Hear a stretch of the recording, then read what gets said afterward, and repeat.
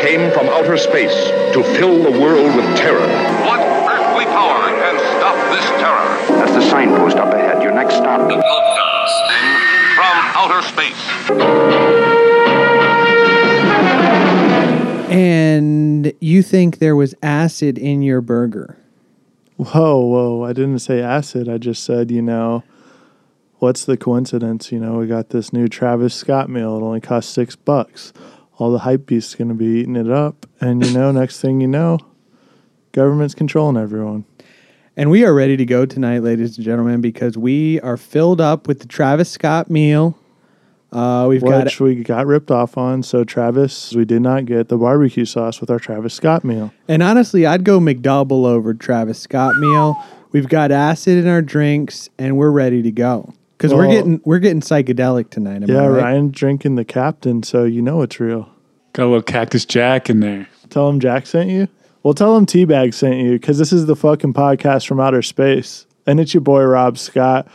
We got Teabag in the house tonight, ladies and gentlemen. He's decked out in some extreme hippie gear. Peace and love, everybody. Thanks for listening. And as always, it's Ryan Scott. Be one with the universe, ladies and gentlemen. And before we get too deep into things, I would like to just give a quick shout out to our friends over at Ember and Pine Company. It's a new candle company, fresh out of Tacoma, Washington area. And, they got us. Now, what does that scent over there say? Yeah, I was going to ask you, what is that scent? Jasmine and sage, I do believe, ladies and gentlemen. And it smells... Sounds like my Friday night. We got the whole... Adam's been going to the old Thai rub-down spot on the corner there in Raleigh, North Carolina, asking for the old Teabag special. And yeah, actually, shout out to the candle from Taco, Washington. I'm loving the scent. It's bringing a positive vibe to the studio. And yeah, we got that sage burning, ladies and gents. And, if you're interested in grabbing one, go hit it up. I believe they have a website. Maybe you just go on their IG. We're following them. So first and foremost, go to the podcast Instagram, then find them off of there. Then boom, you got yourself... you got a sick-ass candle. It's going to be all good things, baby. That's a nice double plug there. Now, I have two questions. How do I get my own signature scent? And McDonald's, hello, Michael Jordan, Travis Scott, Teabag, that's the next logical meal, right? Absolutely. Teabag's trifecta. Yeah, it comes with a sweet tea.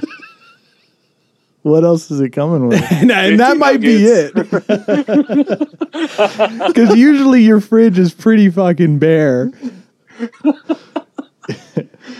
You get a fucking fillet of fish and a sweet tea. What? It's literally just your meal. Like, what is your meal? Because Travis Scott could literally shit in a box and people would buy it. Yeah, Teabag. Wow. You're going to McDonald's. What are you getting besides tea, obviously? 30 packets of ketchup. So you heard it here first, ladies and gentlemen. You're getting the Teabag special with 30 packets of ketchup and a big old sweet tea. And, without further ado, let's get psychedelic, boys, because we're hopping into MKUltra for episode number 80. Yes, in this series, we are getting back to cold, hard government facts. And speaking of cold ones... as we will be getting into an in-depth history of MKUltra, which was the code name for the CIA's mind control program in their search to create the perfect soldier or Manchurian candidate, which lasted nearly 2 decades that we know of. And holy moly, slap my ass and call me Shirley. This one is big, guys. And these, I'm serious. These stories are absolutely incredible, insane, fucking batshit crazy. We are going to take a look at the precursor programs, the start of MKUltra, and the case of Dr. Olson in this episode. And in part 2, we are going to get into some of the wilder, downright scary LSD experiments, among other field tests, and the overall effects that this program had on the general public as the CIA's web of deceit, we'll call it, on this one, encompassed 149 sub-projects. and directly involved 80 institutions, including 44 universities, 15 research facilities, and 12 hospitals, and 3 prisons. And this all ended up costing the taxpayers, you and me, in the neighborhood of $10 million. Now, I don't want to slander anybody, but that kind of sounds like my whole college experience. $10 million? 44 universities. And all you got to show for it is the Winter Soldier. Now, okay, right off the bat, as always, what have you guys heard of this one? Like, what do you know? What did you know before kind of diving into this episode, if anything? What do we got? We're talking MKUltra, the Department of Energy. That's it. That's all I know, baby. Stranger Things. So nothing. So you know nothing about this one. Nothing. LSD. Okay, so you did know, in fact, something. You knew that it had a connection to LSD, or did you not know anything prior to this episode? I mean, are these the same guys in the beginning of Pineapple Express? That's Army, but similar. Okay. Like you'll see the connection with Pineapple Express. That's old hat. Yeah, that was kind of old hat. Now, Rob, what did you know, if anything? Just the tip of the iceberg. Just that government agent experimenting with LSD to use it as a mind control substance, basically. Okay.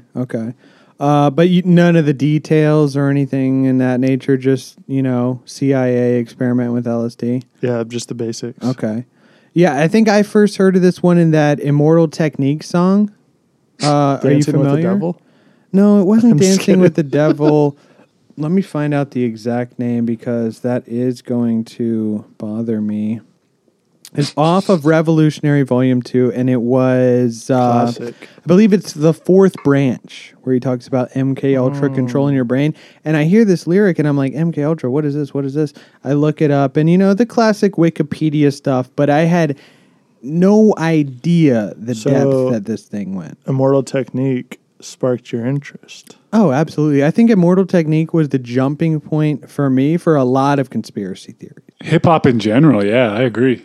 Yeah, you KRS-One with the Illuminati. Hip hop. Lot of Anonymous. Skateboarding and hip hop very heavily tied to conspiracy theories. Skateboarding now. Yeah. Now, okay. Now, let me pose a question to you, gentlemen, and I need an answer from each of you because, what to you guys is the quintessential LSD trip song? Like, say your life is a movie. Here's a hypothetical scenario. Your life is a movie. My life is a movie, actually. And you take a tab of acid, and we get the whole Requiem for a Dream cut. The pupils are dilating. The colors are hitting you. Boom, you open your eyes. You're tripping. What song starts playing? Probably a Jared Leto song, now that you say it. Okay, so My Chemical Romance starts playing for you. That's not My Wasn't he the vocalist of that? Oh, 30 Seconds to Mars. Yeah. Okay. So 30 Seconds to Mars for Rob. Teabag, what do you got? I'm kidding, dude. It was a Requiem reference. No recant. You can't recant that. I'm not recanting, but I'm saying my song would definitely be Break On Through, baby. Okay, so Doors, classic. A little Aldous Huxley in there. Okay, I like it. I was thinking about this all day. I was driving out to Asheville, and I was like, man, LSD, Lucy in the Sky, Beatles, anything, dude. Oh, so you're going Beatles. Okay. Should have worn my Beatles shirt tonight.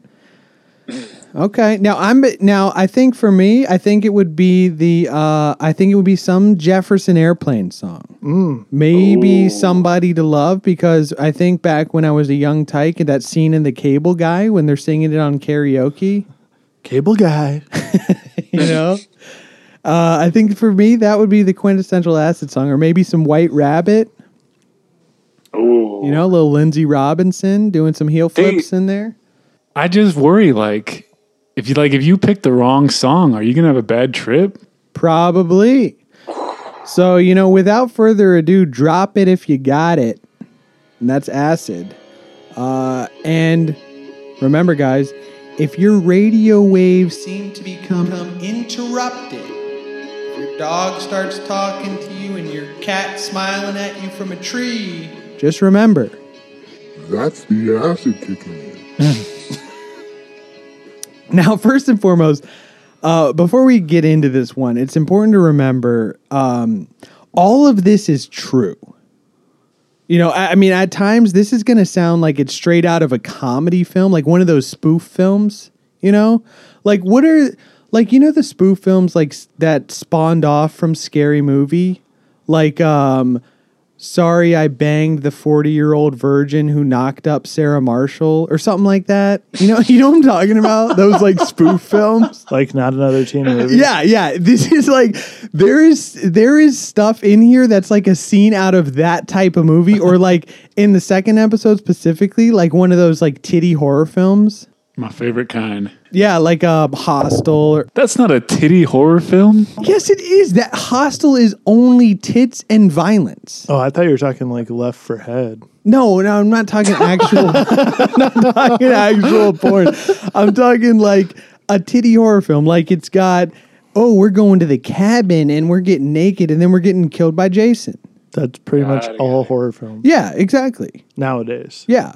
Not complaining, just saying. But, you know, I got to reiterate, this is all 100% true factual information. This was all documented and testified to in court. And going off that... So you know it's real. Hey. Pretty much all of this research comes from John Mark's 1978 book, The Search for the Manchurian Candidate, The CIA and Mind Control, The Secret History of the Behavioral Sciences. Now, I cannot recommend this book enough. It's a pretty short read, and it is absolutely phenomenal. I mean, if you have any interest in this, pick this book up. This was basically the first investigative book to come out exposing the CIA's MKUltra program, and he cobbled this book together based on 7 boxes of redacted financial reports, interviews, and Senate testimony. Because at the time the MKUltra was at its height, which is back in like mid-50s, early 60s, the CIA was doing so much shit. They had so much power. And this is only the shit that got out by mistake, which, of course, we're going to get into a little later. So God only knows the whole story. Am I right? You are right. And as a lawyer, I will let you know that this does hold up in court. Okay. Now, essentially, this all comes about, like when we say this got out by mistake. So this all comes about with the Rockefeller report. And if it wasn't for this report, we probably would have never even known about any of this stuff. Now, the Cliff Notes on the Rockefeller report was basically... So shout out to Jay-Z, first and foremost. Yeah, this is not the record company.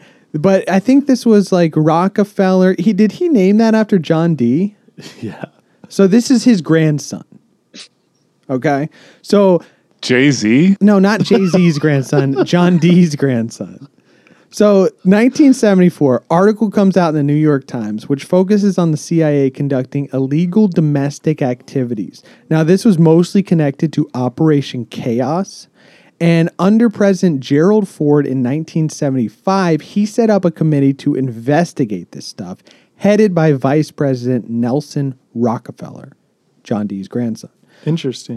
Now, exactly. Like this report was basically a fucking fugazi, a fugazi, it's a wazi, it's a woozy. Like, they're not going to sell any of their own guys down the river. He's just like, yeah, we'll look into that stuff. Now, the commission issued a single report in 1975 touching on certain CIA abuses of power, including mail opening and surveillance of domestic dissident groups. And buried in these reports were... Objection. Hearsay. Buried in these reports were vague references to experiments on U.S. citizens during the 1960s in regards to MKUltra. Now, is that just pure slander, or is there some truth? Exactly. There's a lot of truth, because people start diving deeper into this, and this is how this whole episode developed, how the book developed, subsequently how this episode developed. Now, as with any government program, there's precursors. So 1942, 1943, the Office of Strategic Services. That's OSS for short. So this is basically set up as the precursor to the CIA. Now, they set up the Truth Drug Committee. Now, with this committee, they tested and rejected... Yeah. So they tested and rejected drugs like mescaline, barbiturates, and scopolamine, trying to MBS? find... So they're just testing out drugs as a job. Exactly. They're trying to find a universal truth serum. Now, eventually, they figured marijuana looked like a pretty safe bet. Illegal. Yeah, so this is the Pineapple Express connection because this was, I think, still like under the Army, under the guise of the Army, OSS. So in conjunction with the Manhattan Project... Check that episode out if you haven't already. The OSS got a dozen or so volunteers to take a concentrated liquid form of marijuana produced by an American pharmaceutical company. That sounds like what Adam was doing when he had OSS. Now, hear me out here because this is like, let me know if you guys agree with this because reasoning for this is like, they kept it inside the Manhattan Project because what they were already doing was highly secretive. So they figure, let's get some volunteers from here and we'll test drugs on them. This makes sense, right? Basically like how like the House and the Senate try to attach bullshit stuff to random bills. Oh, no one will ever pick up on this. Let's just sign it off on it. Yeah, I guess. But I think they were saying like these guys are already sworn to secrecy. So we might, like we talked about in our episode, there was guys that it was a huge project. There was construction guys. It wasn't just the scientists making the nuclear bombs. So maybe it was some of these guys. But like, I don't think they were giving Einstein this fucking marijuana pill. Or maybe that's how he came up with the fucking idea. just him and Oppenheimer in a room. I think we make a nuclear bomb. So one of the guys involved claimed that this pharmaceutical marijuana, it didn't work because the human system couldn't handle that dosage. It was so highly concentrated that most of the subjects just leaned over and immediately vomited. One of them had to be taken to the hospital, and none of them gave away any secrets. So this was a monumental failure. Just imagine that a pharmaceutical company is like synthesizing THC to the level that the human immediately puke. Yeah, the human system just couldn't handle it. This is like Lexi the other day eating pot brownies that were too strong. Now, so the OSS starts looking into new ways to administer the drug. And they figure, hell, we'll use the fumes by pouring this liquid concentrate over charcoal. Now, enter the picture George White. This was an Army captain who was previously in the Federal Bureau of Narcotics. This was the precursor to the DEA before working for the OSS. Now, we'll get more into this guy on the next episode, but he already tested the drug on himself and knocked himself out with such a high dose. And again, sounds like a fake name. Just going to put that out there. Well, real guy, documented, proven. George White. Yeah. Now, long story short, OSS takes a page from, and this is from the book, the jazz musicians at the time, and they start rolling spliffs.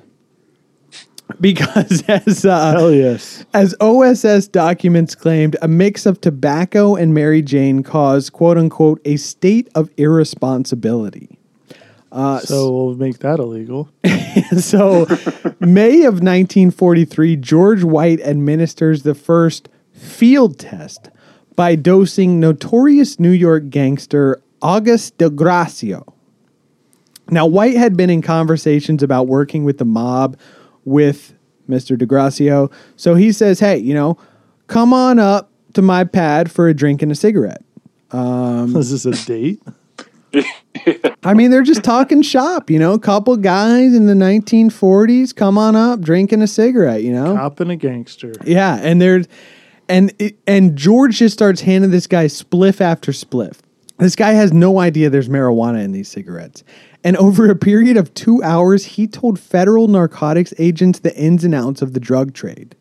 And the cigarettes were also packed with so much marijuana that he passed out for about an hour. Yep. Now, overall, the experiment was considered a success.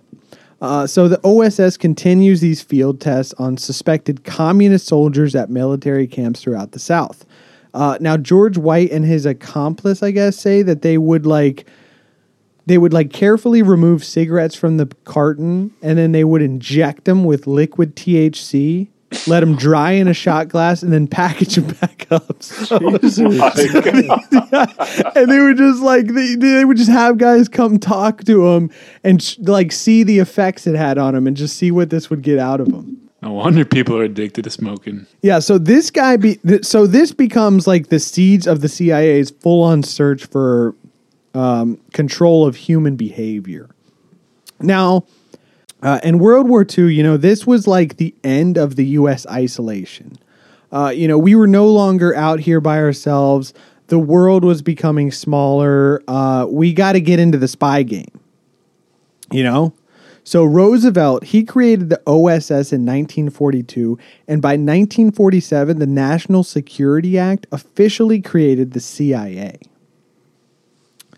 Now, the CIA, they kind of get this idea of the Manchurian Candidate. And if you don't know what that is, that's an unwitting assassin brainwashed and programmed to kill. So this is basically the plot of Zoolander. Relax. Yeah. That's like... It's the file is in the computer. Yeah, it's like the idea that you could program something in someone's brain and have a trigger, have them killed. This was like a real, they thought this could actually be obtained. Now, the behavioral control program comes along in part because of the trial of Joseph Cardinal Manzetti in 1949. Now, in short, this guy basically confessed to crimes that he did not commit and appeared zombie-like or in a trance on stand at the trial. Now, all in all, this guy had really just been brutally tortured into giving a false confession. That's nice. Yeah, but the CIA automatically assumes that he's under some type of hypnosis. There's some compelling force to explain his appearance at the trial, and they're thinking, what are these Russians up to? We need to get in the ground level of this. We need to do some research ourselves. So, April 20th, 1950, Project Bluebird was approved. Perfect day. Exactly. A lot of connections around 420 in this episode. Now, this was basically the beginning of the CIA looking into hypnosis and mind control. And they figured, best defense is what? Smoking spliffs. Killing brain cells. No, you play football. Come on. Best defense is what? A good offense. Exactly. Understanding the offensive capabilities.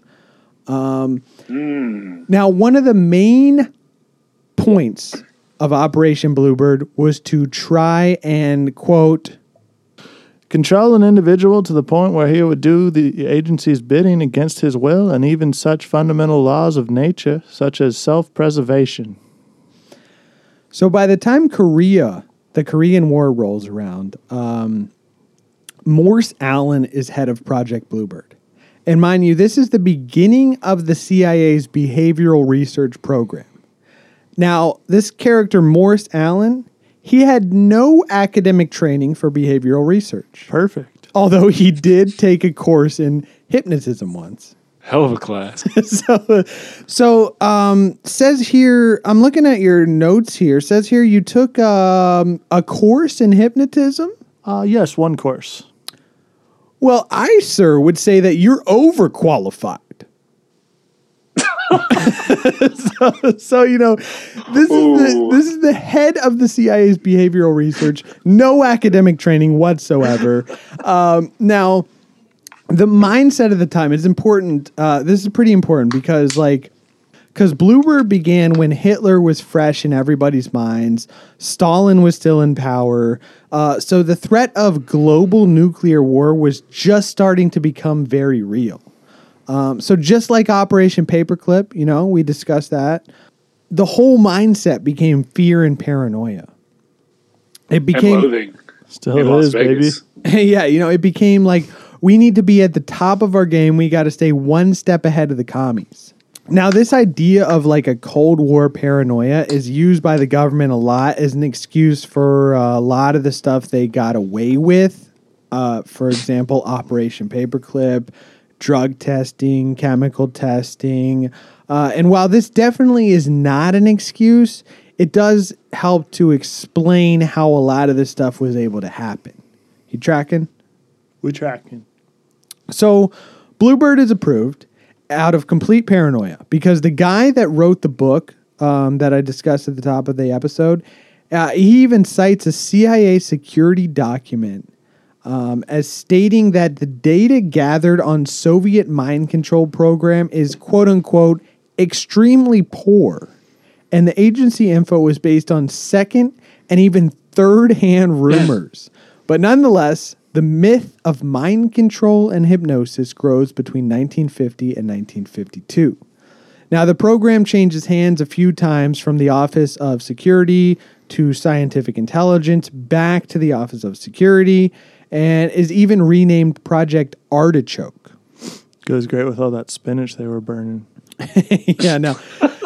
Now, Project Artichoke was headed by the Technical Services Staff. And this was the division in the CIA responsible for like gadgets, disguises, weapons, forgeries, all that type of shit. Inspector Gadget. Got it. Yeah. Or like, what's the guy in James Bond? M? The guy that gives him all his gadgets? I think Isn't M that is a the chick? lady. M is the lady that's in charge. Okay, so what's the guy? Q? Yeah. Maybe. Okay. Yeah, Q. This is like Q.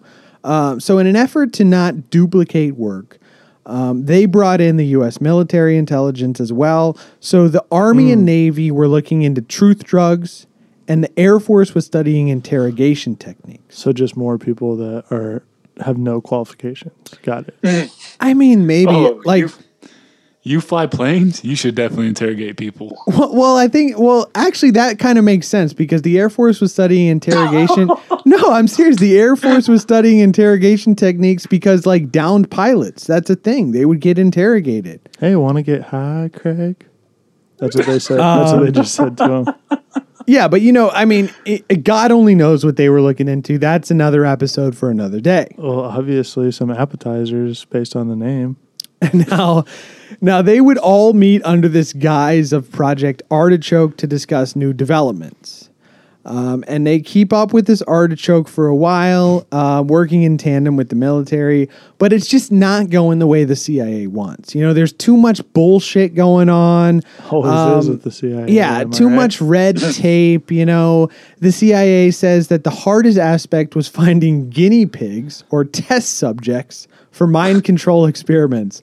Because at this stage, as we said, it's a lot of bureaucracy, a lot of red tape, a lot of hoops to jump through. They're keeping their moral compass. This is before they went fully rogue, as we'll find out. Honest question here. Give me the number. How much would the CIA have to pay you for you to volunteer to be a guinea pig? Dude, nothing. If these experiments, I would they need to call me up. I need to be fucking working for the CIA for this shit. Well, if it's free, you wouldn't be really working for them. You just said you'd do it for free. I would do it for free. If the CIA called me up today and said, we're going to give you CIA acid, I'd be like, sign me up. Oh, shit. I bet you and Jetty Groom got enough pages of notes. Yeah, that's what I'm saying. The CIA could just hire us. Now it's important to remember here, as this thing starts to take shape, what's the name of the spy game, guys? Where in the world is Carmen Sandiego? No. Come on. What's the name of the spy game? I Spy? Deceit. The intel world is rife with liars and deceivers. This is why the thing started out, the search for a truth drug. If you could be 100% all the time that your man was telling the truth, you could get light years ahead in the intel world. Because, torture, that had been around for years. That's been around for years. Okay, fucking centuries, yeah. Like a Spanish Inquisition. Like the CIA took a lot of notes from them. Yeah. tales all this time, torture, but even torture wasn't foolproof, you know? I mean, you torture anyone long enough, they're going to tell you whatever you want to hear, right? Yep. Especially if they forget that safe word. Yeah, and this goes both ways, you know? You're trying to get information and flip agents, and opposing forces are trying to do the same thing to your guys. So if you got guys that know too much, what would be the perfect way to counter that? Mark 'em. No, come on. You got somebody who knows too much, flip of a switch. How could you counter that? Drugs, baby. Amnesia. Well, Men in Black style? Oh, yeah. Men in Black style. Flash of a fucking light. So this sort of... Forget about it. You know, this sort of morphed into a way to find the perfect soldier. You know, someone you could program to cross any moral line, do what you needed them to do, and then have their memory, boom, cleared out. Now, would you say they were Mighty Morphin? I don't think so. But, hey, Mighty Morphin, you know, this is a common movie trope, right? I mean, Manchurian Candidate, Universal Soldier, Paycheck, Blade Runner, Jason Bourne, Dark City, Total Recall, Men in Black. The list goes on. You know, how many movies do we have with, like, we got to create the perfect soldier and we can wipe their memory and shit always goes sideways, you know? Mm-hmm. So Have you seen Spy Kids? Same story. Yeah, exactly. MKUltra is the plot of Spy Kids. So, you know, so you've got this idea birthed from not only science fiction, but the core of the spy world, you know, and the CIA just takes these ideas and sort of runs with it. So we get MKUltra. In April of 1953, Alan Dulles, who was the CIA director, approved a program proposed by Richard Helms. Got an airport named after him, too. And Sid Gottlieb for the covert uses of chemical and biological materials to be used in future clandestine operations. Now, for all the ingrates out there, what does that mean? So that's like clandestine is like spy operations, like keeping it secret, you know. So they want to use chemicals and stuff. Gottlieb, this guy was a maniac in his own right. He like overcame a club foot or something like that, or cleft foot. What is it? That makes him a monster. No. Well, listen. So he overcame clubfoot. He had a hell of a stutter that would come out when he was angry. He lived with his family in a fixed-up slave cabin, and he would milk goats every morning at 5:30 a.m., and his family only drank goat's milk. Did you read his autobiography? I did. It was in the book. Is this where the plot for Men Who Stare at Goats comes from? No, but this is kind of along those same lines. Now, Have you guys ever seen Silence of the Lambs? Is that where they were going with this? No, this is goats. Lambs don't have milk. I'm kidding. So this guy became like high up in the chemical corps, and very high. Yeah, and then he proposes this idea with Richard Helm to use these chemicals. So Dulles approves this with an initial budget of $300,000. That's almost $3 million in 2020 money. That's nothing for the CIA, baby. Exactly, as we'll find out. Now, the program was also exempt from normal CIA financial controls, and agency bookkeepers would pay costs blindly as long as Gottlieb signed off. So they basically could start all these programs without the red tape. You know, they could skip all this bureaucracy bullshit. They could kind of just do whatever they wanted. Just like the movie Blank Check. Another movie reference. Similar, yes. Similar. Now, and that movie is very weird in its own right because the kid is like dating a woman who's way older than him. And she's in the CIA, isn't she? Or a cop or something? Dude, I don't know. Anywho. He's got a blank check, though, so... Anywho, the program is named MKUltra. Now, MK means it was a TSS project, and Ultra is speculated could have been taken from the highly secretive Ultra program in World War II around cracking German codes. Now, there was also MK Delta. This was a year prior. TSS had already set up procedures for testing some of these substances under the codename MK Delta. So this became the operational side of MKUltra. And MK Naomi in 1952, the TSS made an agreement with the Army Special Operations Division, also known as SOD. At Fort Detrick, Maryland, to produce germ weapons for the CIA's use under codename MK Naomi. Great. She also works on the corner Thai happy shop. That's why Adam goes there so much. Yeah, so they've got a full-on structure for producing and testing drugs on their test subjects or guinea pigs. And now they're making germ war too. Great. Well, that goes in tandem. Like mostly they got like chemicals and stuff to test from Sod. Assad. Now they look at hundreds of drugs from cocaine to nicotine for these special purpose substances. I think I'd like to try me some of this cocaine. Yeah, no. Cocaine's a hell of a drug. Now all this research was more or less a continuation of what was already happening in Nazi concentration camps. They were doing they were testing mescaline, like dosing people with mescaline, and Japanese prison camps were doing the same thing. And as we said in our paperclip episode, they kind of got this research and were like, hey, we can kind of continue with this. Well, like we talked about, a lot of those German guys came over and worked for our government under Operation Paperclip. Okay. Yeah, and even we Yikes. talked about like the bio lab, like the guy who was working there. So yeah, a lot of this stuff is kind of a continuation of that. But in those early days of MKUltra, one drug seemed to stand out amongst the rest of them.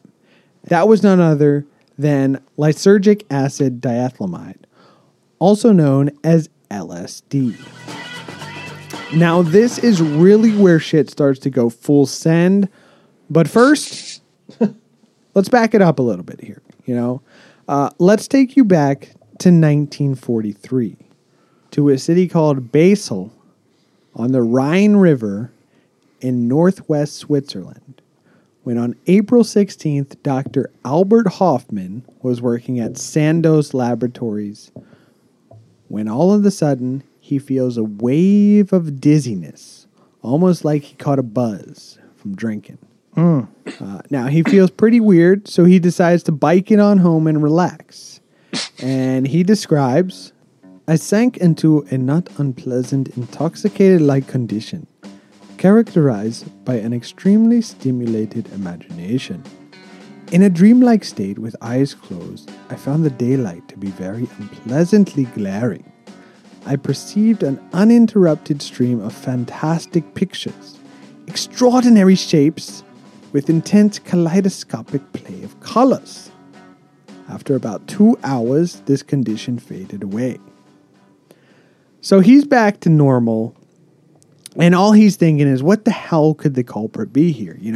He assumed that it was none other than D-lysergic acid diethylamide, or LSD, which he had produced 5 years earlier, as he had been examining derivatives of ergot, a rye fungus. Now, this is connected with all types of weird shit, from simple medicinal purposes to witches and plagues. Like, I think we talked about this on our Salem witch trials.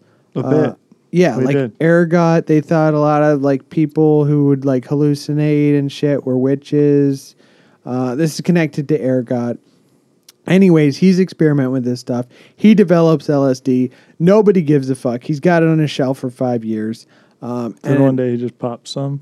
Said, Well, "Fuck it." I think he spilled it on his hand. And now this was all part of a program to purify and synthesize active constituents to use for pharmaceuticals. Anyways, he figures he got some on his skin by accident. So he goes back to the lab and he whips up a fresh batch of LSD. Love it. Then he proceeds to take 250 micrograms. Jesus Christ, dude. Now, that's less than 1/100,000th of an ounce. The standard dose is anywhere from 30 to 100 micrograms. So like a blotter tab, like It's like 100. that's like 50 Give or to take. 100, give or take. Now, so he doses himself 250 micrograms. in order to test his hypothesis, as any good scientist does. Now, less than an hour later, he noted sudden and intense changes in his perception. He asked his lab assistant to help him get home. They set out on bicycles as Hoffman struggled with feelings of anxiety, and he believed that his next-door neighbor was a malevolent witch. He thought that he was going insane and that the LSD had poisoned him. So at this point, he thinks he's fucked. You know, he's dying. He's embarked on a journey which he's never coming home from. You got to remember, this is the first guy ever to dose himself with acid. So he has no idea what's going on. Like, he thinks he is completely fucked. He said, he looked at his partner and said, "Well, boys, I have crossed the fucking point of no return. I am fucked." Now, a house doctor swings by and he says, "Hey, you know, there's nothing physically wrong with this guy." He did note Hoffman's incredibly dilated pupils, and he reassured him that he was fine. And soon after this, Hoffman started to feel better. He started to enjoy his trip, as he later wrote, "Little by little, I could begin to enjoy the unprecedented colors and plays of shapes that persisted behind my closed eyes. Kaleidoscopic, fantastic images surged in on me, alternating, variegated, open, and then closing themselves in circles and spirals, exploding in colored fountains, rearranging and hybridizing themselves in constant flux." So on April 19th, 1943, Hoffman became the first person to knowingly ingest LSD and trip balls on a bicycle ride home. nice." Now, this has since become known as Bicycle Day to commemorate the significant discovery of a psychoactive substance with extraordinary potency, capable of causing significant altered states in incredibly low doses. It's just a good week for drugs, isn't it? Oh, yeah, dude. April 19th, Bicycle Day International, man. Celebrate it if you can. April 20th, the next day. Exactly. Hitler's birthday. Now, Hoffman himself thought the drug could serve as a powerful psychiatric tool because of its intense introspective nature. And he couldn't possibly imagine anyone using it recreationally. He thought. Exactly. So from the time LSD was discovered in 1943, it took about 6 years for word of this new drug to reach the United States. We're always behind Europe, huh? Now, well, Hoffman and Sandoz, they published the work, but nobody really gave a fuck, you know? I mean, until this one guy comes to the U.S. in 1949, and he gave a talk and was trying to acquire some research funds. Said, "Hey guys, I need some money. Here's some drugs. Well, do you know, it the he was old-fashioned way." Yeah, exactly. You know, as any good scientist does, he's trying to acquire research funds, and this immediately piqued the interest of Milton Greenblatt. He was the research director at Boston Psychopathic Hospital, which is now renamed as Massachusetts Mental Health Center. And in these early days, it was thought that this could be like it was very connected to mental health, which I guess it still is. Like, you know how they use psilocybin to kind of help with PTSD? Yes, I've heard about that. And so they thought this could like cure schizophrenia and psychosis. This was like the main interest at the time, because they thought, like, this was doctors at the time. They thought that LSD was like basically inducing like temporary schizophrenia. So fight fire with fire? Exactly. So give it to schizophrenics and it's going to make them stop. You know, it's going to make the voices stop and the hallucinations stop. So, or it was really like they could take it themselves to kind of understand schizophrenia, which makes sense. Yeah. Fell into a well, eyes went cross, got kicked in the head by a mule, back to normal. So, you know, this guy, he calls up Sandoz lab and they send him a fresh batch of LSD. Sandoz, what's up, baby? Yeah, and Robert Hyde, who is Greenblatt's number 2 man, he became the first person to trip balls in the United States. Now, the CIA is already looking into LSD, and what they like specifically about LSD is such a low dose can produce powerful effects. I.e., Hoffman only needed 1/100,000th of an ounce to be off in another world. Mescaline and Mary Jane, this was old hat. This had been around forever, and LSD was thousands of times more potent.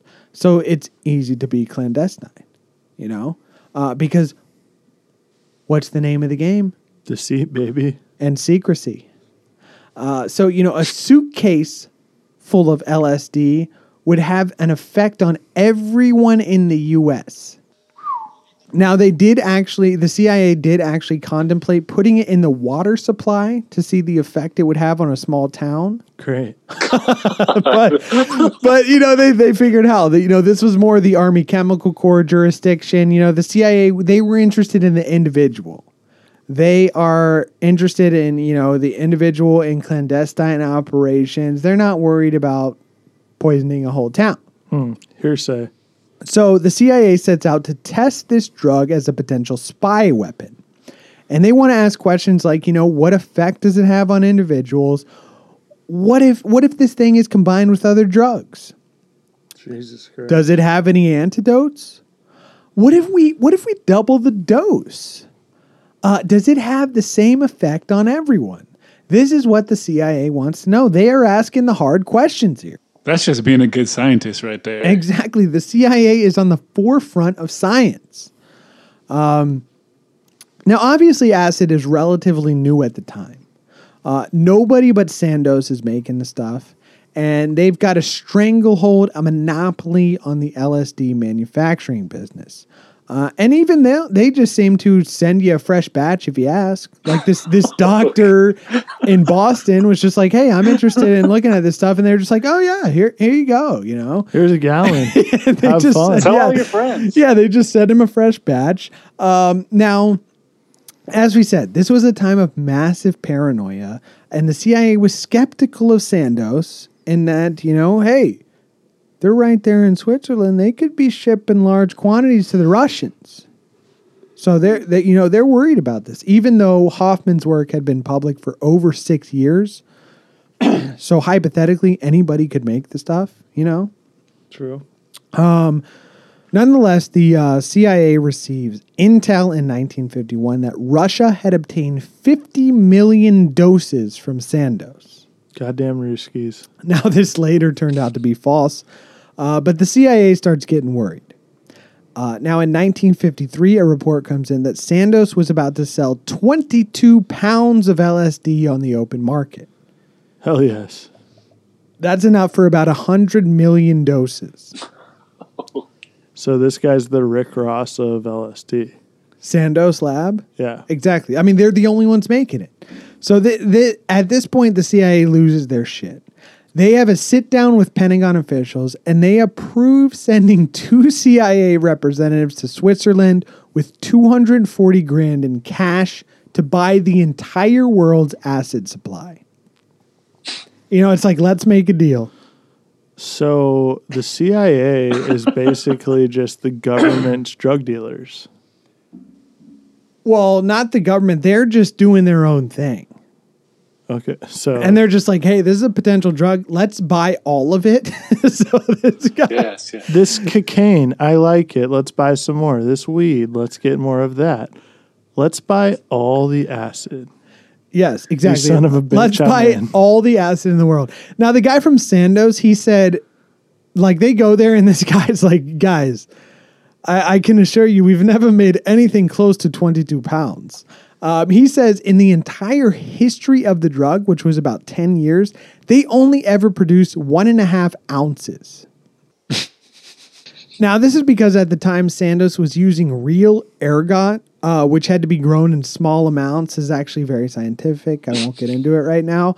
But anywho, the suits at Sandoz, They're a couple of suits. the suits at Sandoz. These guys, they're a couple of Swiss businessmen. They're a little bit of Mark Cubans themselves.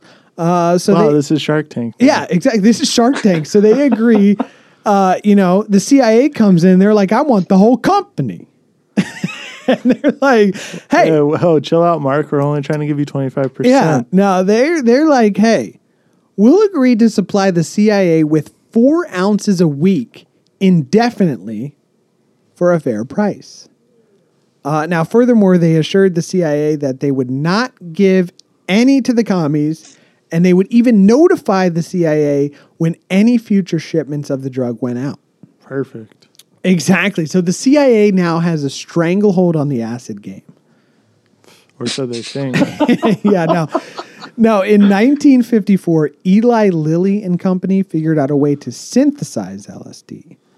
So they informed the CIA of this breakthrough as they had already been working with them. They're an American pharmaceutical company. Now, they didn't publish this until about 5 years later. And now the CIA has an acid supplier right here in the USA. No more sending those jobs overseas. I like it. Exactly. They've got an in-home supplier. So with the synthetic version of LSD, they don't need to grow ergot. So no, is this like the synthetic weed versus real weed though? No, this is actually so. LSD this is actually better. Well, yeah, because it's chemical. Yeah, right? well, LSD itself is like they're pulling out only the psychedelic ingredient in ergot, and Eli and Lilly just figured out a way to synthesize ergot so it's pure acid. It's like like this is as pure as it can get. So this stuff's actually better. Yeah, and Eli Lilly Company, they just fucking donated this shit to the CIA. They just straight went Randy Moss on your boy at Sandoz. Just pulled down their pants and shit on them. Pretty much, yeah. Pretty much. Now, T-Bag, your dad works for a pharmaceutical company, correct? Let's not slander the man. Does he work for Eli and Lilly? He might. Okay, maybe Dennis can get us some acid. Now, guys, they're only making 1.5 ounces of it, okay? No, that was Sandoz. Purely for research, Dad. That was Sandoz because they were using ergot. Eli and Lilly can make tons of the stuff. So now the CIA, for the most part, controls the entire world's acid supply. Sick. Yeah, but like you were saying, the recipe's out there. Any Yahoo could go make more, right? I mean, I guess, but again, they've got the top scientists, like, they've went and kind of used their web of deceit, we'll say. They've got their tentacles around the top scientists saying, you're going to make us the purest form of acid, and they're just giving this shit to the CIA week after week. They're getting the Pineapple Express, and everybody else is getting the subpar Maui Wowie. The Snickle Fritz, if you will. Exactly. I mean, it would be like decades later before people started like synthesizing this stuff in their own right. And I think we'll get into that a little bit next episode. But about the same time all this is playing out, the CIA is spreading its tentacles of deception, its web of deceit. Because Doc Ock. Exactly, because in order to test this stuff, they need to like secretly fund a shitload of quote unquote scientific studies. It's called a shell company. Exactly. Rob, our lawyer, is already on top of it. So, and these scientists, unbeknownst and some beknownst to them. Quotation marks around scientists in that sentence. Well, no, these were actually men of science, but some were just... They took a hypnosis class once in college. Some were more ethical than others, we'll say. Objection. Some unbeknownst, some beknownst. They report directly to CIA men. Now, if this is at all confusing, CIA men. Yeah. So this is confusing. Let me try to untangle this a little bit.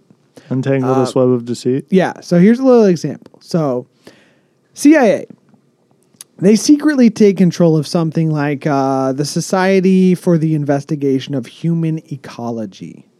Now, they channel funds through that or some other foundation to some doctor who's looking for research funds at a university or a prison under the guise, and they'll say like, hey, we'll give you $40K, $30K a year if you dose some of your patients with LSD and let us know the results. Or you let us sit in on the experiments, and we're going to need to look at any research before you publish it. They're saying you make $30,000 a year. I make $30,000 a year. Exactly. So now, and this is best case scenario, or I guess like least fucked up, because like some of the test subjects were on, like most of the test subjects were on a volunteer basis, and sometimes they weren't. And you want to be one of these guys? Absolutely. And some of the doctors, like, they knew what they were doing. Some of the doctors had no idea. Perfect. Now, and there was definitely more like unethical ways this happened, in which the doctors would do shit straight out of a horror movie. As I said, we'll save that for next episode. But most doctors were willing to sacrifice ethics for funding. Sure. Always are, baby. Yeah, you know, I mean, that's the way this shit always goes. Like, these doctors, bottom line, they want to get their research funded. Cream, baby. And as we said at the top, this took place at nearly 50 universities, a dozen hospitals, and other institutions. So the CIA is basically responsible for setting up LSD research in America. Government's the drug dealers. Exactly. So as a precursor to these tests, obviously the suits from the CIA, like any good men of science, they got to try the drugs themselves. Got to. Right? So first they just start dosing each other at the office. This sounds like something we would do. Or, you know, we have done. They're out at a bar. They might slip some LSD into their coworker's drink. You know, you might come back for your lunch break tripping balls. You might think your buddy's making you a Jack and Coke. Next thing you know, you're tripping balls. Yeah, and this is like, and as we said earlier, this is fucking CIA acid. This isn't like acid I got at the Fish concert. You know, or is it? No, this is fucking pure CIA acid. Like, God only knows how many doses some of these guys got. So I'm going to read a little bit from the book because... The book? Yeah, the book where I got the research from. The Bible? Manchurian Candidate by John Marks, because he recalls, you know, at least one of these MKUltra guys had a good trip, or like this expanded his conception of reality. Now, this guy says, and I quote, so he's dosed with LSD, and he says, I was shaky at first, but then I experienced it and I had a high. I felt that everything was working right. It was like a locomotive going at top efficiency. Sure, there was stress, but nothing in a debilitating way. It was like the stress of an engine pulling the longest train it's ever pulled. He describes seeing all the colors of the rainbow growing out of cracks in the sidewalk. He had always disliked cracks as signs of imperfection, but suddenly the cracks became natural stress lines that measured the vibrations of the universe. He saw people with blemished faces, which he had previously found slightly repulsive. And he said, a change of values about faces, hooked noses or crooked teeth would become beautiful for that person. Something had turned loose in me, and all I had done was shift my attitude. Reality hadn't changed, but I had.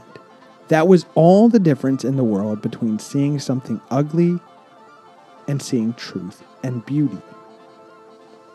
Now, at the end of this guy's trip, he and a bunch of the other guys that got dosed, they had an alcohol party to help come down.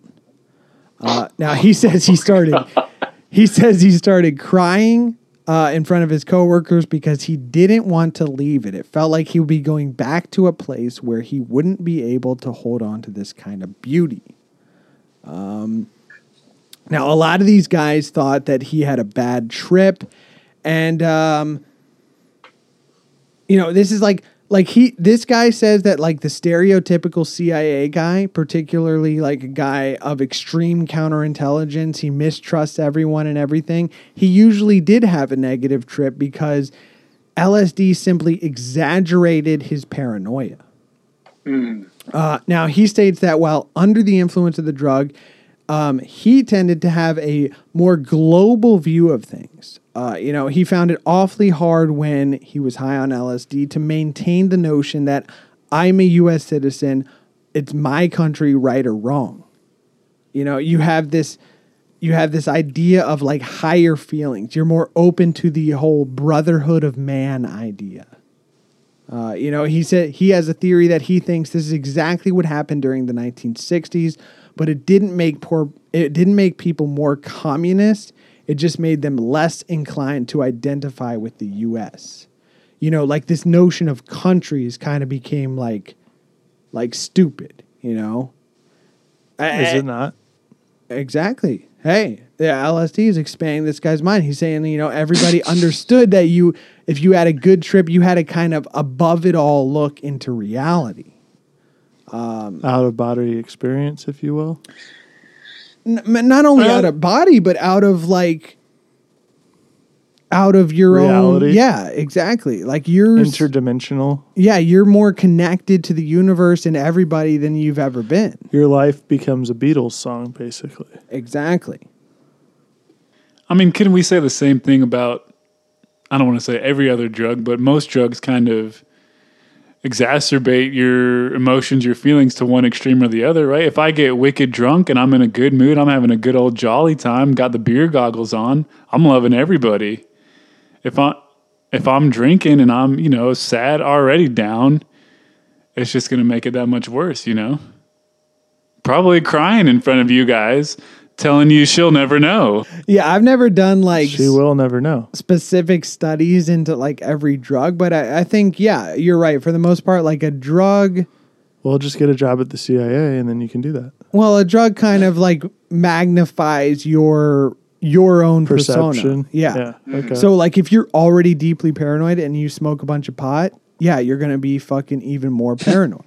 Or like same with LSD, like with these CIA guys. Like these were like hardline right-wing CIA guys. So most of them were like, everybody's out to get me. This is a fucking sham, Like only some guys had a good trip. Like some guys had fucking very bad trips. One guy, they put in his morning coffee and he ran out of the office freaking out. And they lost track of him. Now, they're looking all around D.C. for him, and they eventually find him huddled on a bridge, and he thought that every passing car was a demon trying to eat him. Yikes. What's going on in that guy's mind? Exactly. So, not every one of these guys had a positive trip. That was actually kind of rare.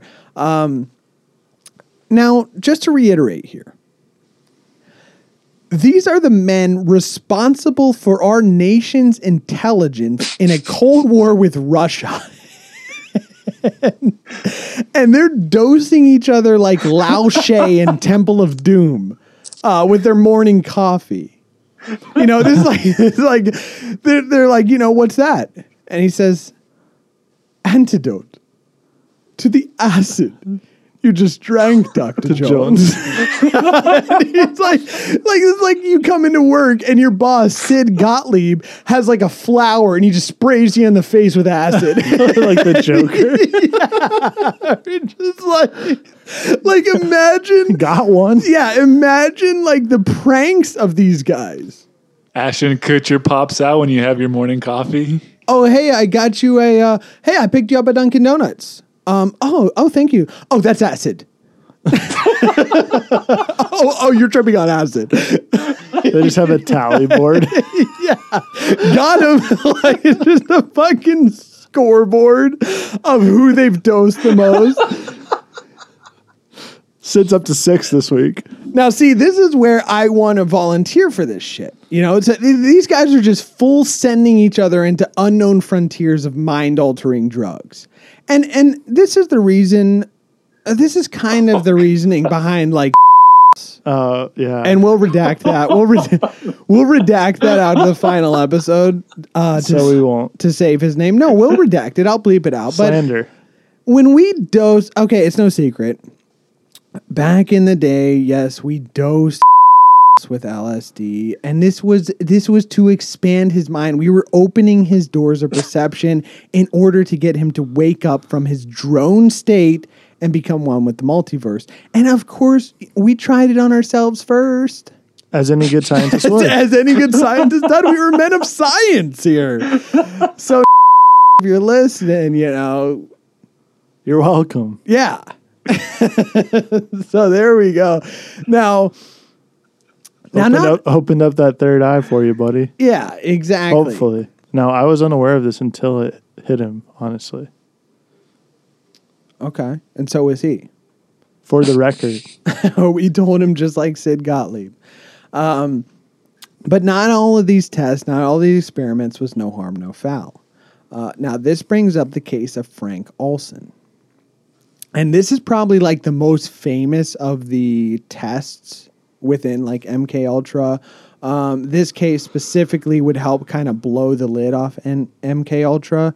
And there's like this whole series on Netflix. They came out with this whole like mini series. It's kind of like a documentary, but also there's actors in it, and it's on like this guy's life. It's called Wormwood. Check it out. But again, this is like every fucking Netflix true crime documentary where it's like they could have done this shit in like 3 episodes.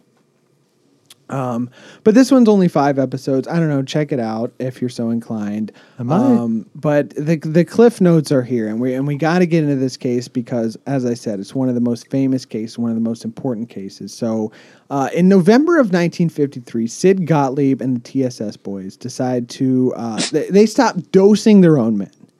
And Finally, yeah, we got to get this stuff. Time. Yeah. So they say, hey, let's dose some of our buddies over in the Army Chemical Corps, the SOD division. Perfect. Now, these guys work closely together around MK Naomi, so he figures, hell, let's see what happens. We got to get these pranks out of the office. Let's go ahead and debunk some of their research while they're at it. This is good stuff. So they ran out of guys to dose, basically. Exactly. So they have this 3-day work retreat twice a year at Deep Creek Lodge in the woods of Western Maryland. And they do their fucking collabs on MK Naomi. So we got, Sid Gottlieb and the TSS guys, one of them being Robert Lashbrook. And a lot of Roberts in this episode. Yeah, and from SOD, we got founder Dr. John Schwab, Lieutenant Colonel Vincent Ruitt, who was the chief of SOD, and Dr. Frank Olson, who was the temporary head of SOD for some time. Now, there's 12 men on this retreat in all, but these are kind of the main guys, and these are the guys that the experiment is done on. So they go about their typical meetings, mumbo jumbo, MK Naomi discussions, and after dinner on the 3rd night, they enjoy a smooth glass of Cointreau. Now, that's like an orange liqueur. And unbeknownst to them, Sid had spiked each drink with 70 micrograms of LSD. Might as well call him Sid Got One. Exactly. So 20 minutes later, Sid asks, Notice anything wrong?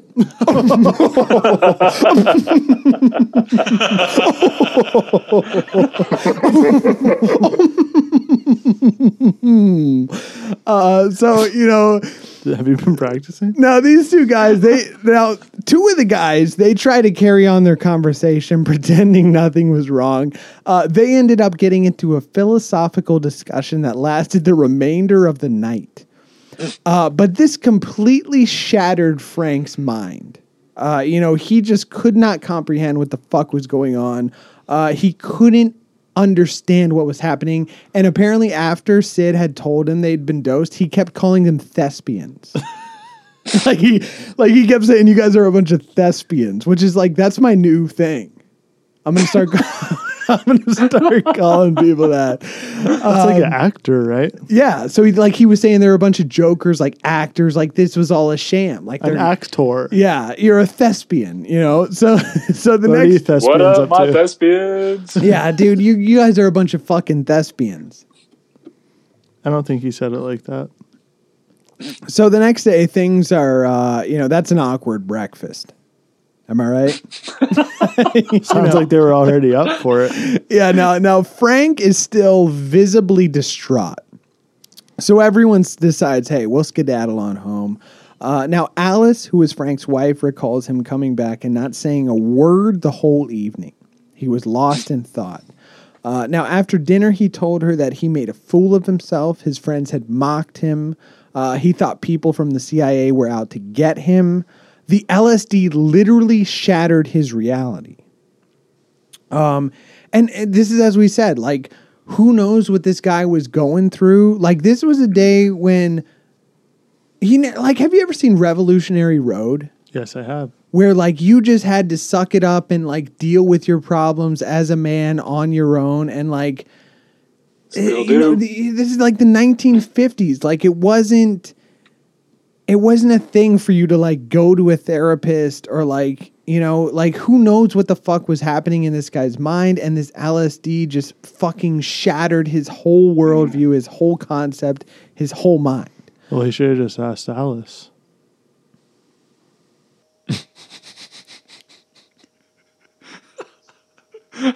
Go ask Alice. I got it. Oh, okay. Ask Alice. You know what the chess man said? Yeah. Yeah. Got it. Got it. Yeah. Jefferson Airplane. Okay. Did that just shatter your reality? I mean, one pill made him larger. Psyche, dude. One pill might have made him small. Well, he should ask Alice when she's 10 feet tall. Okay. So, his whole weekend was fucking somber. It sounds like his whole fucking life is. I mean, yeah. Exactly. Like, this guy could have been depressed before Revolutionary Road reference. Yeah. So, Gave my friends some drugs and they didn't even have a good time. No, this is the guy that was tripping, right? Frank? yeah. This is all Frank. This is Frank. Now, Sid was the one dousing them. yeah, so I mean, this whole weekend was somber, and so Frank and his family, just like to make things worse, they go see a biopic on Martin Luther in theaters. Jesus. Now Alice says, in hindsight, this was probably not the best choice, considering Frank seemed depressed. She said, this was a very serious movie. We probably made a bad choice in movies. You think? So the next morning, Frank goes into his boss's office, who was Lieutenant Colonel Vincent Ruitt, and he says he's going to quit or be fired. Now, Ruitt calms him down. He assures him, hey, you didn't do anything wrong. So Frank agrees to stay on, and he seems somewhat relieved. But lo and behold, the next day, he's back in Ruitt's office, questioning his own competence, saying he's all mixed up. And at this point, like, Ruitt knows something is clearly wrong. So he sets up some psychiatric help for Frank. And now this is where, because Ruitt, he was on the retreat. He was one of the guys dosed as well. And he is, like, this, I think, is where he's particularly, like, irresponsible, we'll say. Because he figures, hell, CIA caused this problem in the first place, so we'll let them handle this. So instead of sending him to an actual psychiatrist on base, he calls up Lashbrook and explains the situation. Now, Lashbrook and Gottlieb, they meet and they decide, okay, obviously this can't get out, so we'll send him to our inside guy, Dr. Harold Abramson, who is an allergist. He had no formal training in psychology. And why would we be surprised? But he was an inside CIA guy. He had he was already in on the LSD experiments. He had top secret CIA clearance. So they were basically like, hey, this can't get out. We'll just say this guy's a psychologist and boom, problem solved. He took a psychology course in college, yes? Yeah, because at this point, the TSS guys, they're just like, Sid specifically is just trying to save his own ass. Like, they already went out of the chain of command to do the experiment. And there's also rules in place to where if, like, a situation like this arose and this could like embarrass the CIA, they had a ton of psychiatrists and doctors with top secret clearance to help out in like any health type emergency. But Sid, he wanted to keep this on the hush. And this is where things start to get strange.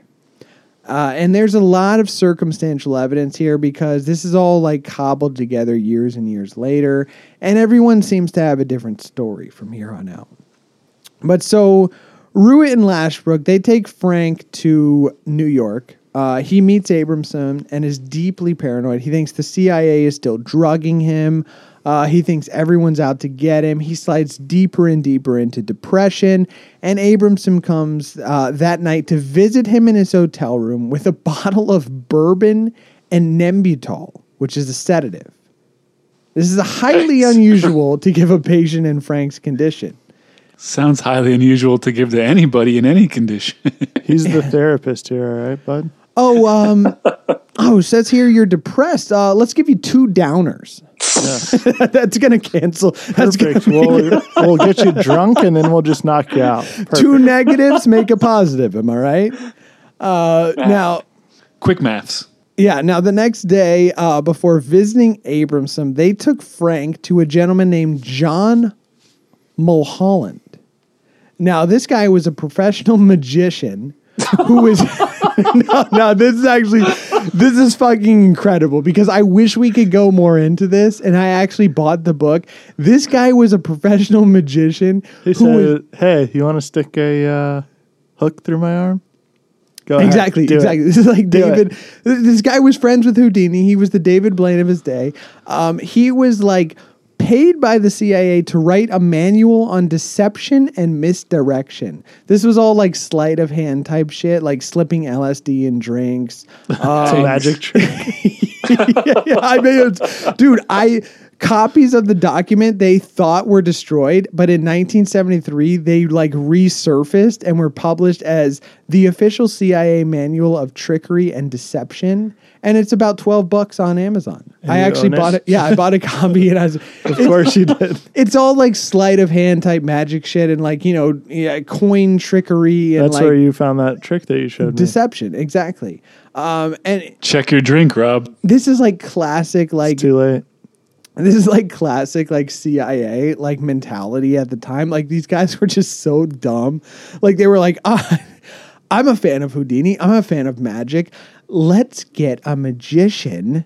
We'll hire him. Yeah. I mean, if we know magic, we can dose anybody. Like total boys club logic. Yeah, exactly. Like they went the complete opposite way on that like Arthur C. Clarke quote, like the quote that's like any what is it? Like any what is the fucking quote, dude? Hold on. Anyone's a magician if you put your mind to it. Wrong quote. Oh, yeah. So he says, any sufficiently advanced technology is indistinguishable from magic. So it was the CIA's thought process like, hey, if we learn magic, then we'll be indistinguishable from advanced science. Like they just got to do a 180. Now, the whole idea is that this guy might cheer Frank up. And this honestly makes sense because, I mean, everybody loves magic. Am I right? Yeah. Right, you are. Yeah, so Frank, he actually became even more suspect and ended up cutting the visit short and taking him to Abramson one more time. After an hour, Abramson cleared Frank to return to Maryland the next day, which was Thanksgiving. So they would catch a plane the next morning. And that night, they all went to a play, Me and Juliet. Frank didn't make it through the first act. He told Ruitt that he knew men were outside waiting to arrest him, and he became more and more upset as the play went on. Now, Ruitt took him back to the hotel at intermission, and later that night, Frank snuck out of the room and tore up all his money and threw his wallet in a trash can. Now, he later claimed that Ruitt told him to do this. But Ruitt and Lashbrook found him sitting in the lobby at 5 a.m., coat and hat still on. So they check out, they catch their flight. And on the drive home from the airport, Frank had Ruitt pull the car over, and he said that he feared he would become violent with his family. So they decide, okay, Lashbrook, you'll take him back to New York, and Ruitt, you'll go explain things to Frank's wife. Now, this is an odd choice because Ruitt is his friend. Like, this is his boss. This is who he works with. He already was deeply paranoid of the CIA, and they're going to send him with this CIA guy back to New York. Like, why wouldn't they have done it the other way around? So they fly back, and they see Abramson again, and he's like, hey, you know, this is out of my league. This guy needs to go to a sanitarium. We need to put him in a loony bin. So Frank agrees. Okay, I'll go admit myself to this hospital, but they can't get admitted till the next day. So they decide to spend another night in the Statler Hotel. Now, they got a room on the 10th floor. And that night, Frank called his wife and assured her that things were fine and that he loved her. In the early hours the next day, Lashbrook woke up just in time to see Frank in a dead-on run, crashing through the glass window and falling 10 stories to his death. Jesus Christ, Yikes. that's grim. Now, what are we thinking so far? Guy Epsteined himself. Yeah. So are we thinking this was like a CIA, like, oh, guy's depressed? Let's get a room on the 10th floor. Yeah. Like, what's the thought process there? Now, Well, I think we all know what happened, bud. and do we think maybe that they were dosing him the whole time? No. LSD is a hell of a drug. You don't think so? No, they were probably like, hey, look, can't take this guy to a loony bin. He's going to say too much. So Okay. guess he's just going to have to jump out the 10th floor building right through the window. So you're already deeply skeptical of this narrative. Yes. Okay. Now, obviously, this is where the cover-up ensues. So Abramson, he didn't want anything to do with this. But then he came around and he decided, like, there's no way I'm getting out of this completely. I'll help you guys in the cover-up. Now, local police are questioning Lashbrook until eventually Ruitt and Abramson, they get them off his back. They say, you know, this is above your pay grade. This is highly sensitive matter. This goes up to the top of national security. They said, whoa, whoa, whoa. Yeah. Check the badge, CIA, bitch. Exactly. We're on this, all right? Now Sid finally has to tell the Office of Security, and CIA Director Alan Dulles orders an internal investigation. This sounds like hazing at a college, like in a fraternity gone wrong, you know? Exactly, yeah. I mean, that's kind of what this was. Like you were saying, boys club. Now, Lashbrook and Abramson, they basically conspire to be sure that their stories match up, and they play this off like Frank was suicidal all along. Now, pretty much all of the stories from here on out are muddled up. They got reports that contradict each other. This is one big kerfuffle, as we'll say. It's the government, baby. Exactly. But basically, the CIA eventually, amongst themselves, agrees that LSD led to Frank's suicide, while simultaneously taking the stance that it was, quote-unquote, practically impossible for the drug to have harmful effects. That can't be. Yeah. That's impossible. And they don't let any of this get out to the public. Now, basically, after the internal investigation, they issue a letter that went through numerous drafts claiming that Sid and Lashbrook used, quote-unquote, poor judgment. Quote-unquote, irresponsible. Yeah, and again, this is just like bureaucratic bullshit. These were not put on their personal files. There was no sort of like reprimand or repercussions here for Sid and Lashbrook. It's just like, hey, we'll just write this note. Oh, poor judgment. Guy fucking jumps out the window. Cop's tale as old as time. Now, Ruitt, he was in on this too, and he did feel something for the family because he worked with Frank, and he threatened to expose the whole thing if Frank's family didn't get some adequate pension and 2/3 of Frank's base pay.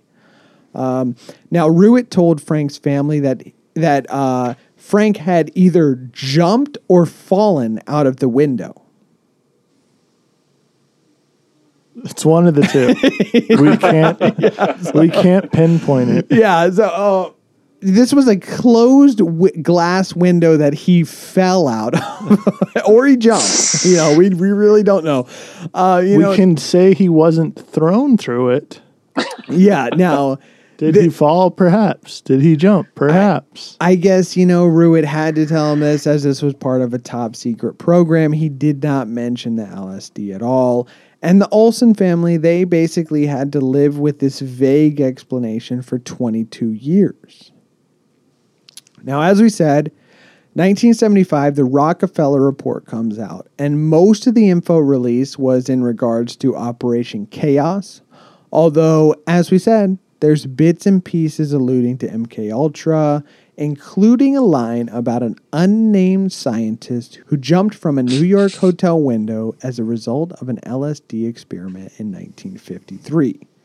Now, how often do we think that's happening? I mean, probably more than they're letting us know. So Frank's a couple of times. Yeah. So Frank's family, they're reading about this in the Washington Post, and they're like, "Hey, this has got to be Frank. How many other scientists are jumping from the Statler Hotel in 1953?" Now, his daughter went to see Ruitt, and he basically confessed everything. He apologized. He said he couldn't tell them due to the secret nature, yada, yada, yada. Now, they're fucking pissed. Now, did the Redskins win that day, and that's why they were reading the Post? That is not why they were reading the Post.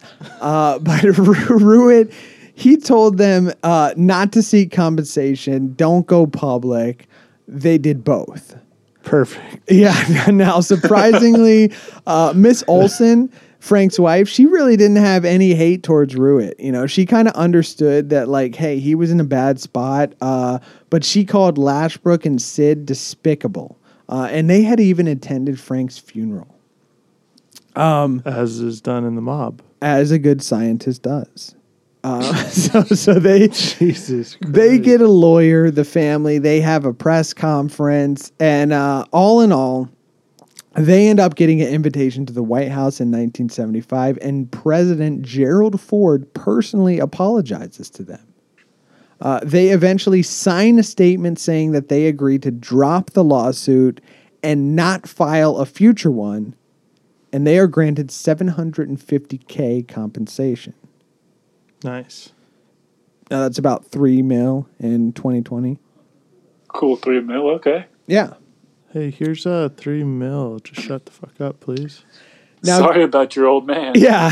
Now he fell out of a window. Okay, it's not our fault. Okay. Now, lo and behold, this agreement and this compensation was orchestrated by Donald Rumsfeld and Dick Cheney.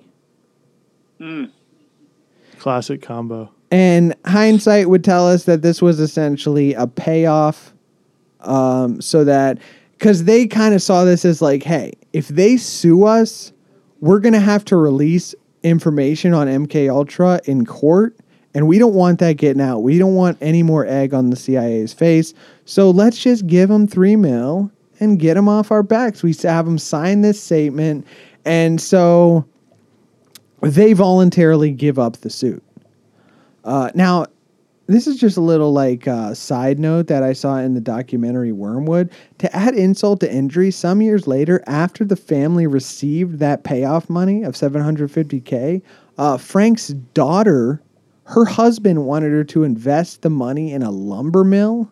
So she flew with her husband, and she was pregnant at the time, in a snowstorm to upstate New York to go check out the mill, and they all died in a plane crash.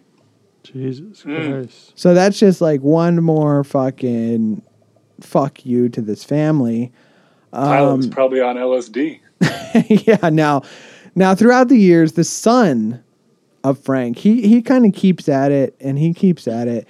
And in 1994, he has Frank's body exhumed and examined. And the coroner concluded that Frank was likely hit with a blunt object and tossed unconscious out the window. Yikes. Yeah. And this is really like a weird part in the documentary because the son is, I'm going to say, a very like unlikable guy. And it's just, I mean, obviously like that's a horrible thing to happen to your dad at such a young age. And I'm sure it really fucked him up mentally. But he's just like, he's talking about going and seeing his dad's dead body and that he could still make out his penis. Oh. I mean, check out the documentary. It's fucking weird. Thanks. It's fucking weird. That's neither here nor there. Now, the son, so both of Frank's... That's the only tidbit you give us? Yeah, I mean, that was weird. So they have the body exhumed. They say, hey, this guy was, this was not from the fall. He was hit in the head with a blunt object before he was thrown out the window. Now, the Sons filed a suit in 2012, but And we're not talking about the blunts that he was hitting. Exactly. Now, the Sons, they filed a lawsuit in 2012 for wrongful death, but it was ultimately dismissed because, as we said, they signed the statement in 1975. Now, so... They call that an NDA, baby. Yeah. The biz. Yeah. So basically, hey, Hey, we already paid you to shut the fuck up, so go fuck yourself. yeah, hey, here's $3 million. Go fuck yourself. Love Dick Cheney and Donald Rumsfeld. We there threw you have your it. dad out of a window, so fuck off. Yeah, there you have it. Now let me kick this question to you guys because the son kind of like plays it off as like he was never really buying it all along, but they took the money. I mean, if that was your dad and he died under some mysterious circumstances and the government was saying, hey, $3 million, here you go, just don't ever ask us anything about this again. Are you saying, fuck you, and I'm going to keep fighting to clear my dad's name and find the truth? Or are you saying, hey, give me the money? I'm probably saying give everyone in my family $3 million, and then we might have a deal, bitch. Okay, so you're just negotiating for more money. Typical. Okay. Hey, we know you guys are drug dealers. We know you got money, so let's see it. All right. Now, Show me the money. T-Bag, how about you? Yeah, I would probably take that money, but that money would be funding like I'll be trying to find some stuff out, find some answers, maybe go in like guns blazing Rambo style. But you're at the same time you're taking the money, you're signing a thing that says you're just going to leave it all alone. No, well, you can sign whatever you want. Still do whatever you want. So you're exactly like this guy's son. I'm hoping a little more badass, but yeah. Okay. So, I mean, there you go. Like, that'll do it for part one. Now, part two, we are going to look at some of the more interesting cases and quote-unquote field tests. And hopefully not talk about exhumed penises. Yeah, and we're just going to see how widespread this web of deceit goes because I got to tell you guys, like, some more, like, acid... Like, get some more acid on hand for that because some of this stuff in part two makes this whole, like, Olson case look like a freaking lighthearted prank. Like, some of these other experiments makes this Olson stuff look like a walk in the park. Some of these other experiments makes this Olson stuff look like a freaking... Exhumed penis. Some of these other experiments look like jerking off Froggy style. Some of these other LSD experiments make this Olson stuff look like a freaking episode of Friends. Some of these other LSD experiments make this Olson stuff look like... The Olson twins. Yeah,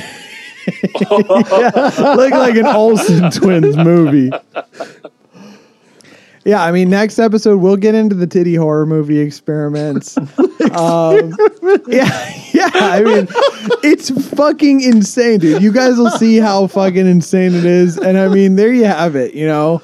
Guys, keep your heads on a fucking swivel. Maybe learn some magic. Because as we said, the best defense is what? An exhumed penis. A good offense. Fucking magic. Exactly. We got to learn magic to stop magic. So just take some LSD and you'll be fine. Take some LSD, watch some David Blaine videos, and we'll stay see you away next from time. the 10th floor. And there you have it. Yeah, and if you're ever like coerced into like a bad situation of like too much, don't ever let these guys take you to the 10th floor. Say, no, I want a room on the first floor, or I'm going to sleep in the car. You don't ever let these guys say, hey, we're going to get a room on the 10th floor. Well, you're the one that wants to do this stuff, bud, so maybe take your own advice. Hey, I mean, any good scientist would know. Yep. We want to stay on the ground level. And there you have it, guys. I mean, that's MKUltra Part 1. So stay tuned. Part 2 coming soon. Same bat time, same bat channel. And on that, hey guys, just wanted to say thank you to the Loyal Legion as always for tuning in. If any of you guys want to get in contact with us, podcastfromouterspace.com is the spot to go. Also on the gram, Podcast from Outer Space. Or if you want to shoot us an old-fashioned email, podcastfromouterspace@gmail.com, baby. And that's it for me. Shout out to the homie John Nixon. Thanks for being a loyal member of the Legion. Hope you're doing well out there, pal. Check your next glass. You never know what'll be in there. And to the rest of you, so long and thanks for all the fish.